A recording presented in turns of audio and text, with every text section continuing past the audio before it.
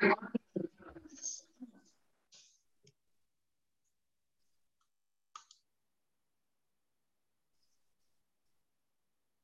I'm very excited to have the lovely Conrad Jones back with me.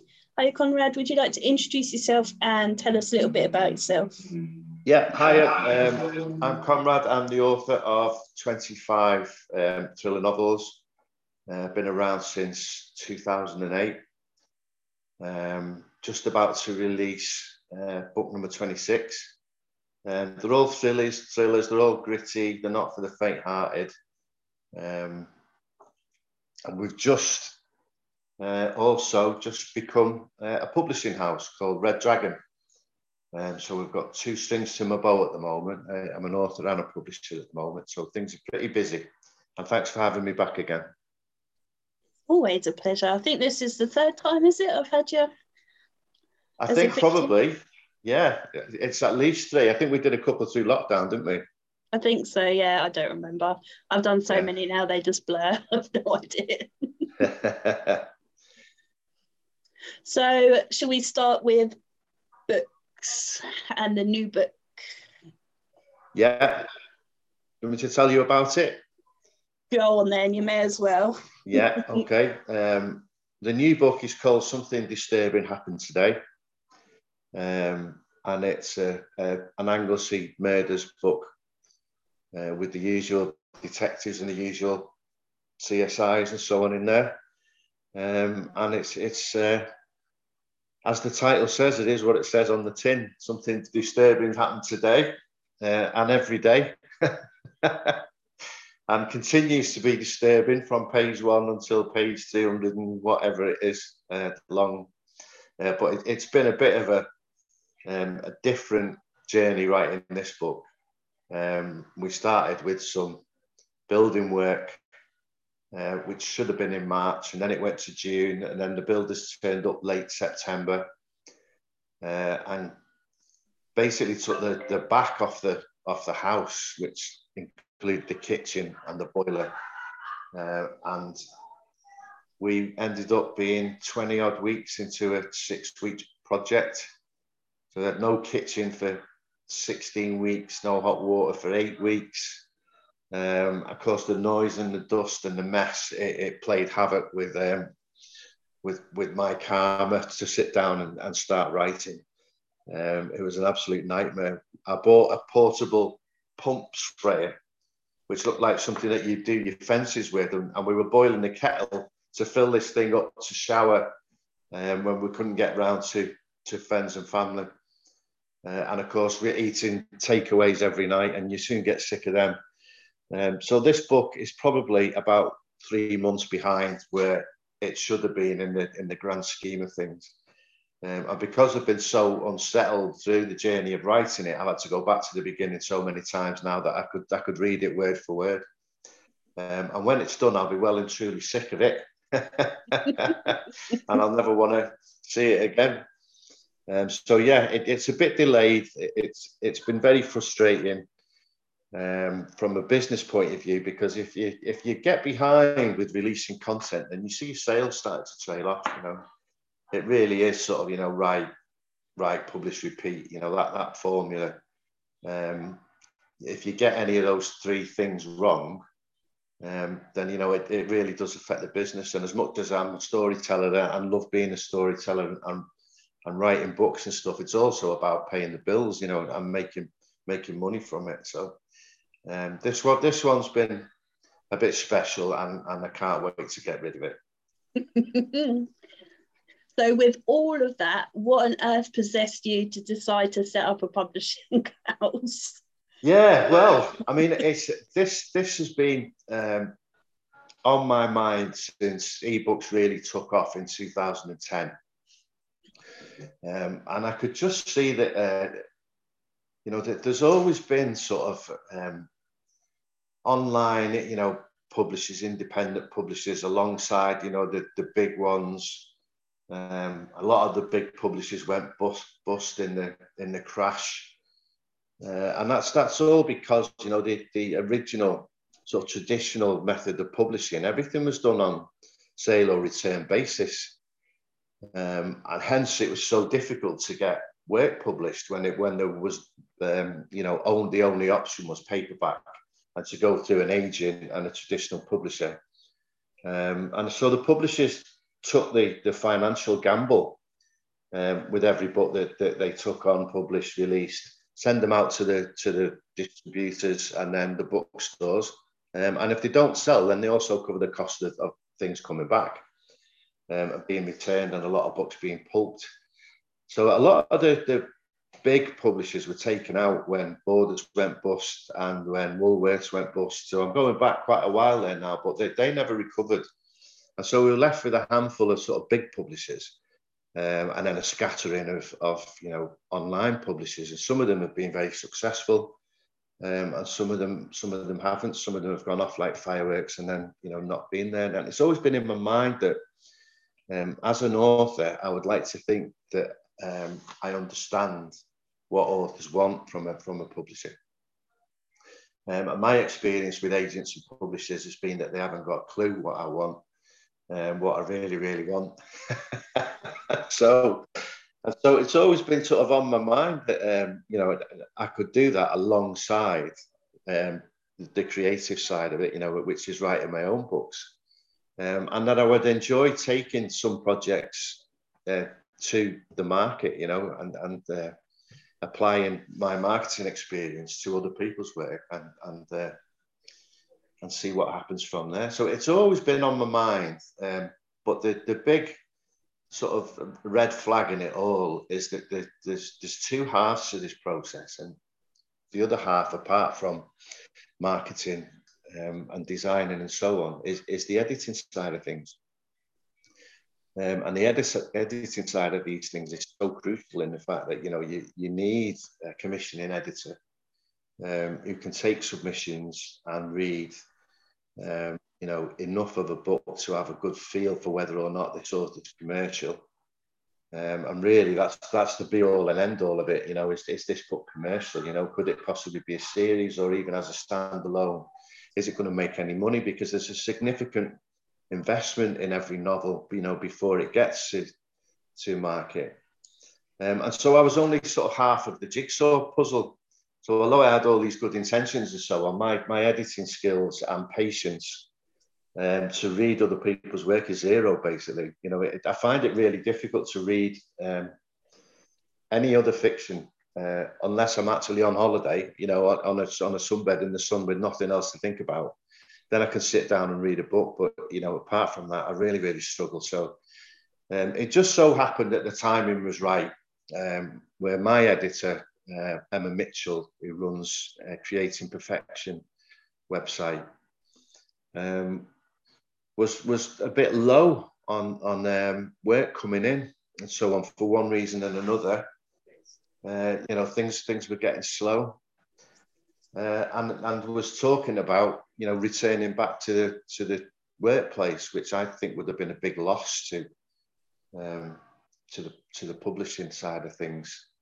She's very talented, and so the two sort of pieces just came together in the fact that Creating Perfection was available, and although I'd always thought about maybe including an editor that I've met before online and stuff like that, they all seem to be so busy, that you just couldn't sort of think, of an opportunity where you could say, listen, do you fancy setting up a publishing house and just reading books and publishing stuff, as well as doing your other work. And so anyway, the opportunity arose and we had a talk about it. We're both very keen to set up Red Dragon Publishing. And so that's what we've done. And we've been inundated with submissions, and it's incredible the amount of talent that is out there. And initially, when we started it, we were looking at it, and it's amazing how many authors are out there who have written multiple books that you've never heard of. You never hear of these people. You sort of think you get a feel for quality work, and that being members of online book clubs and stuff like that, you would hear people's names or see their books mentioned and so on and so forth. But there's a lot of good stuff which is going under the radar, and for whatever reason that is that people, you know, they're okay writing a book. They're not so great at the marketing of it, you know, and the social media interaction, it's not everybody's cup of tea, and they basically would like to hand it all over to somebody who'll go away and do that for them, you know, and hence, you know, publishers come into that side of things. So I've been sort of overwhelmed with the amount of good stuff which is coming in, and it's almost like, oh yeah, you know, this is really good. But obviously, you know, you'd be snowed under completely, you know, if you took everything. So then you've got to go back to the pros and cons of taking one author over another, you know, and you can see where people start closing down the submissions page. You know, I've always wondered, why does he close his submissions page? And now I understand it. You know, ours has only been up a couple of weeks and I want to close it already. I'm seriously thinking if I've bitten off more than I could chew. But, you know, it's all good and it's all very positive, and it's going to be exciting. So, you know, the next 12 months, 2 years, it's given me something else to focus on apart from my own work, you know, and it's, yeah, it's going really well, touch wood. So if anyone is interested in submitting, what genres do you publish and how do they go about submitting? The website is Red Dragon Publishing, and that's we've got a Facebook page, we've got a website, and the submissions page is on there. You know, and it's pretty clear. Send a covering letter, synopsis, and then the first 5,000 words of the project that you're pitching. And so you can find us on Facebook and on the internet. From that point of view, initially, my thoughts were, because of my marketing footprint, I'm thinking along the lines of, you know, that it needs to be pretty similar to the genre that I write. So we're looking at crime thrillers, the grittier the better. I mean, we've had all kinds of submissions, you know, vampires and all kinds of stuff. And, you know, while these things are really well written, there's some stuff where, you know, I wouldn't have a Scooby-Doo even what genre to put some of these things in, you know, and it's all very important. You know, if you miss a piece of the process, then marketing these things is a nightmare, you know. And one of my books is called The Journey. And that's about a Nigerian family crossing the sub-Saharan desert to try and get across the Mediterranean, you know, escaping a war zone. And while people really enjoy it and the reviews on it are great, it doesn't really fit into any particular genre. And that's, you know, it sort of fell through the cracks from a marketing point of view. So that's something that I'm sort of ultra aware of, is it's got to be really clear which genre it sits in. Before we can even start to think about, you know, pitching Amazon adverts, Facebook adverts, and everything else, because all these things come at a cost. You know, and if you get it wrong, then you can sit there and throw tenors down the drain, and not sell any books, which is what it's all about. You know, if I'm taking on these projects and stuff like that, you know, I feel a responsibility to the author to make sure that they're going to sell some books. So I've got to get the marketing right. So picking that genre. We've got to be careful with it. You know, there's some stuff which crosses the line into horror, I would say. You know, and then there's other stuff which swings the other way, which are a little bit more mysterious and cozy crime. You know, cozy crime sort of springs of Emmerdale to me. You know, it's all a bit soapy. And a bit bland for my taste, and yet, you know, I'm not disrespecting that genre, because it's a massive market, but I just wouldn't know how to market it. And it's sort of looking at some of the publishers that I've been with along the way on my journey as an author. I think that's a mistake which is often made, is people taking, you know, pretty much anything that's thrown at them, which could fit into the crime genre but doesn't, you know, and that's I think that's that's a mistake which could easily be made, but we're going to try not to make that. So we're saying sort of crime thrillers. We've just looked at one without saying too much about it, which is it's based in the American South in the 60s, the late 60s, and it's a fantastic novel. Whether that period of history is going to appeal to all crime thriller buffs or not, I'm not sure. We get to see that there, but it certainly fits into the genre from a writing style and what goes on in the book. So we'll see. You know, I think it's a huge bubble, isn't it? With sort of more bubbles which cross over it. You know, is it a crime thriller or what is it? So that's all part of the process, really, that we're going to find challenging. And is it 3 authors you've signed up already? Or just 2? I can't remember. I'm sorry, can you? Is it 3 or 2 authors you've got signed up already? Oh, no, we've got many more than that. Oh, okay. Yeah, we've got many more than that. Yeah, we're that you've announced them. We're approaching double figures. Wow. At the moment, we're approaching double figures, and some of these guys and girls have got multiple titles.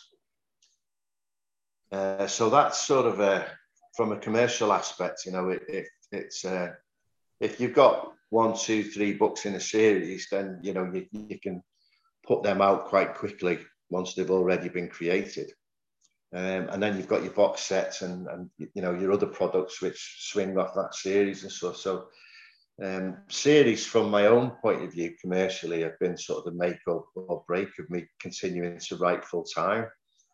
You know, people like series. You know, it's a commercial model which has worked over and over again. You know, Lee Child is the classic, you know, series writer. You know, he writes about one character, boom, you know, however many times, and people love it. So, you know, crime series, they're a hot product, and there's I'm surprised at how many of them that are out there, which are coming along and knocking on the door. You know, and as I say, there's some very talented writers out there. So keep your eye on Red Dragon, because we're going to have some seriously good series coming out in the next 12 months.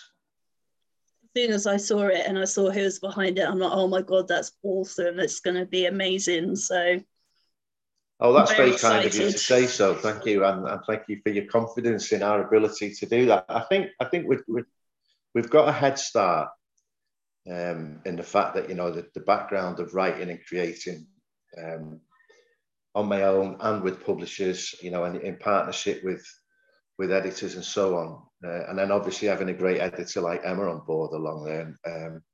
She seems to have a knack for picking, you know, what's commercial and what isn't, you know, and it's that's all key to sort of putting good products out there. So I think we know what we're talking about. The actual publishing side of it is probably the easiest part of the process. You know, getting a book to market. You know, it's not rocket science, but you know, it's been proven time and time again that it can be done badly. And this is where authors and readers have a poor experience, and we're going to try and avoid that. You know, obviously we're going to come across some hurdles, you know, and we're going to make some mistakes, obviously, but hopefully we're well armed enough, you know, up here to do it the right way. Yeah. And when I interview people, your name is one that's frequently mentioned in doing self-publishing, right?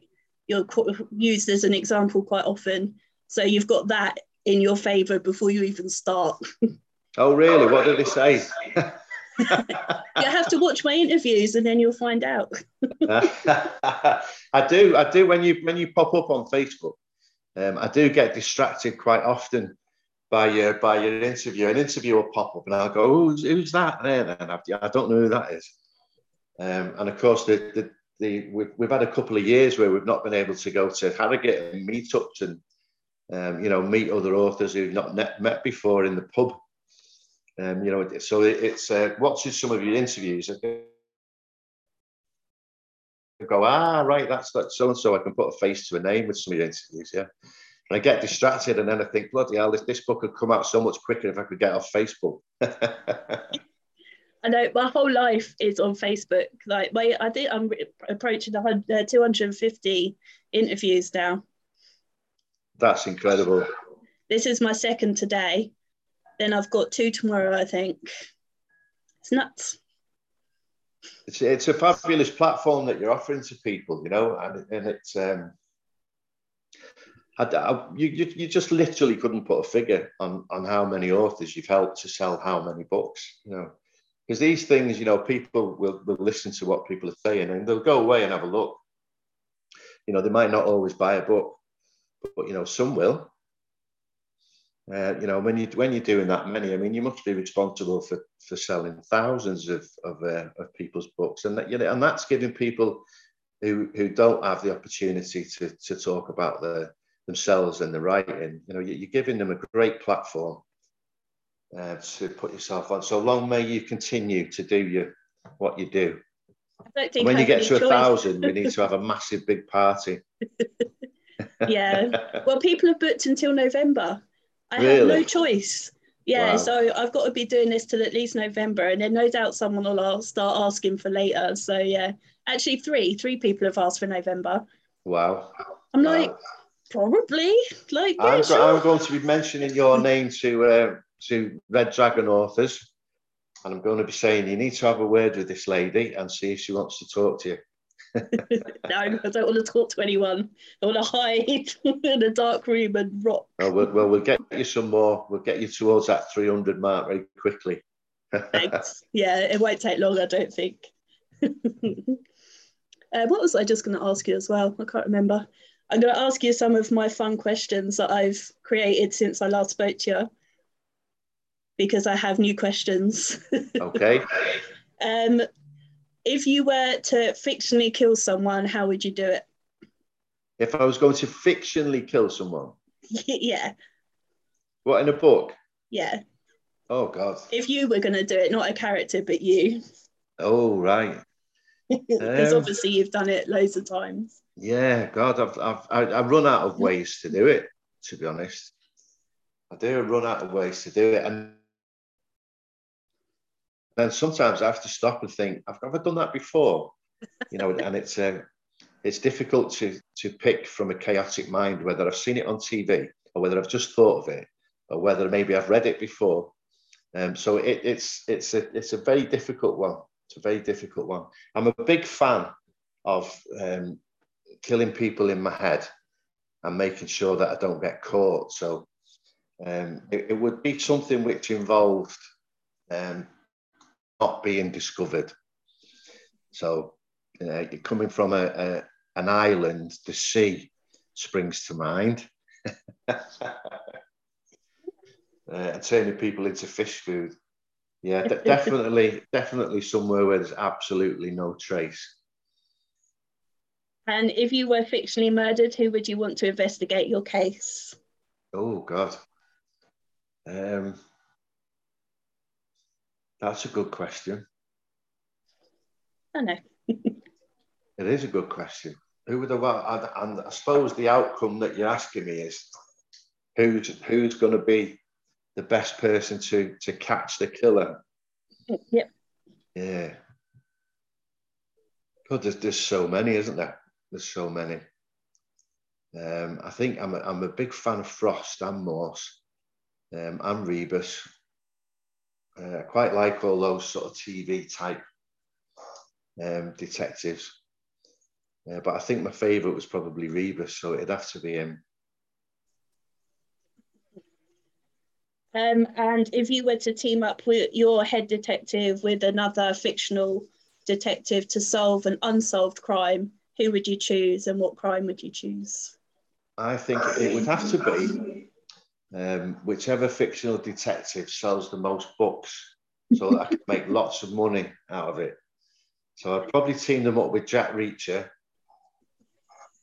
Or who's the one Patterson does? What's his name? He does a few, actually. He's got quite a few series. Yeah, he has, hasn't he? He has. I can't remember his detective, but it would have to be somebody... Team up with somebody who's already extremely rich definitely. What crime would I'm they not be going to go for solving? the arty answer there or say Sherlock Holmes or anything like that. It would be the detectives which sell the most books. Funny I'll enough, team up someone with else them. said that. Yeah, popular choice. If you were to take one of your characters out for a meal, who would you choose? And what would Oh, you ask them? It would have to be Fabienne. And she's always the baddie. In a lot of the darker books, Fabienne. It would have to be her because she's the most interesting, and I'd have to keep my eye on my food and my drink and everything else. But I'd also think that she'd be the most fun.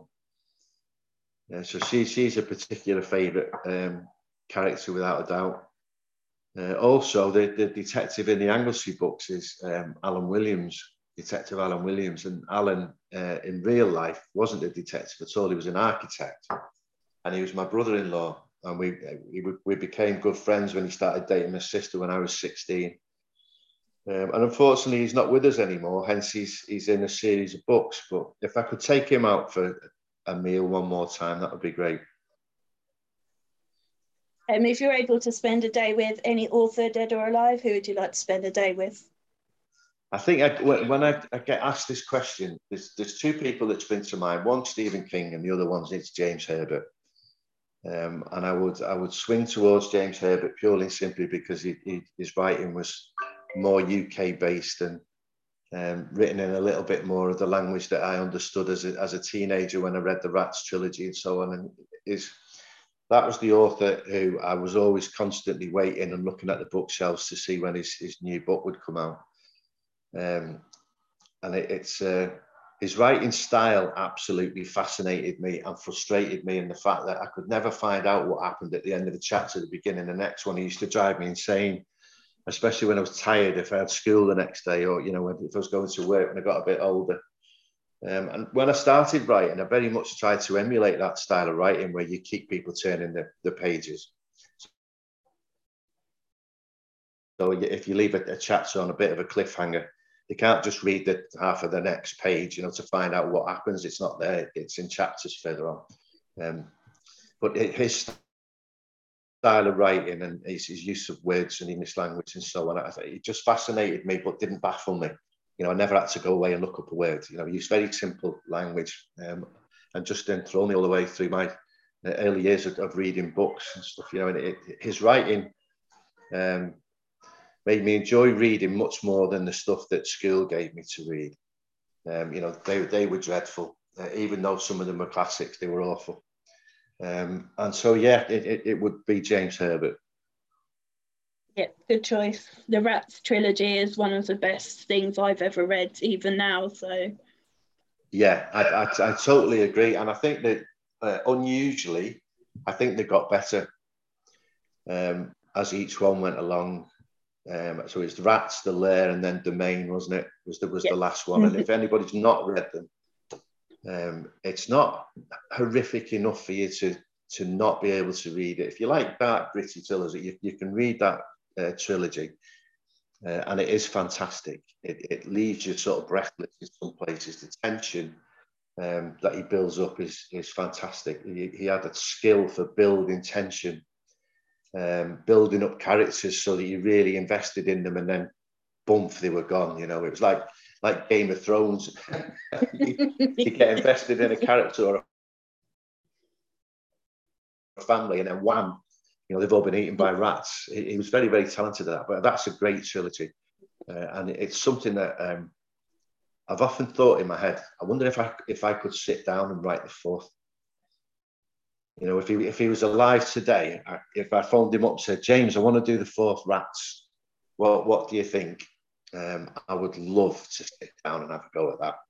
I would love to. I don't think I'd be able to match him, but I think I could certainly have a lot of fun trying. Definitely. What's the strangest or funniest place you've ever woken up? What's that, sorry? What's the strangest or funniest place you've ever woken up? Oh, now then, there's several of them. I would have to say I woke up once on a tugboat in the Conway Harbour. And I wasn't just on the tugboat, I was in a bunk in the tugboat, and it was like the Mary Celeste. There was nobody else on the tugboat apart from myself. And I was actually going there. I actually went to Conway with my girlfriend at the time. And it was like, you know, I think we were late teens, early 20s or something like that. And it was a stupid anniversary, like, you know, 52 weeks since we'd met or something like that. She decided it was an anniversary date, and off we went to Conway. And we had a massive row, and she went home on the train, and I ended up on a tugboat the next day. And to this day, I still don't know how I got on the tugboat. And I struggled to get off it because we were actually in the harbour. And I had to shout out to a nearby boat, and they came along with a rowing boat and took me back to shore. I had some interesting questions from a policeman as to what I was doing on the tugboat and how I got there. And I just couldn't, I really, really couldn't remember being there. So that was a disgraceful episode, but still a mystery. I'm assuming lots of alcohol was consumed beforehand. What, sorry? I'm assuming lots of alcohol was consumed beforehand. Absolutely, there was, yeah, far too much. But I think in those days when you're young, you know, you think you can drink far more than you actually can. I think it's only as you get older you realise that, you know, you do have a tolerance level, and it's better to stay beneath it. So yeah, that was sort of one of those wild, stupid things that you do when you're young. Well, I'm conscious that you were on a time limit, so I don't have any more questions, I don't think, unless you'd like to remind everyone about the new book, when it's coming out, where they can get it, etc. Brilliant. Yeah, the new book is called Something Disturbing Happened Today, and it should be out towards the end of February with a bit of luck. I'm not going to do a massive pre-order on it, so it'll be out shortly before it actually gets launched this time. Well, but there's 24 more out there if you're interested. There's 25 more out there. So go and have a look at them while you're waiting. Yeah. I'll promote it in my group on release day anyway, so everyone will know. Thank you very much. You're very welcome. And thanks for having me again. You're very welcome. A pleasure as always. Bye-bye. Speak to you soon.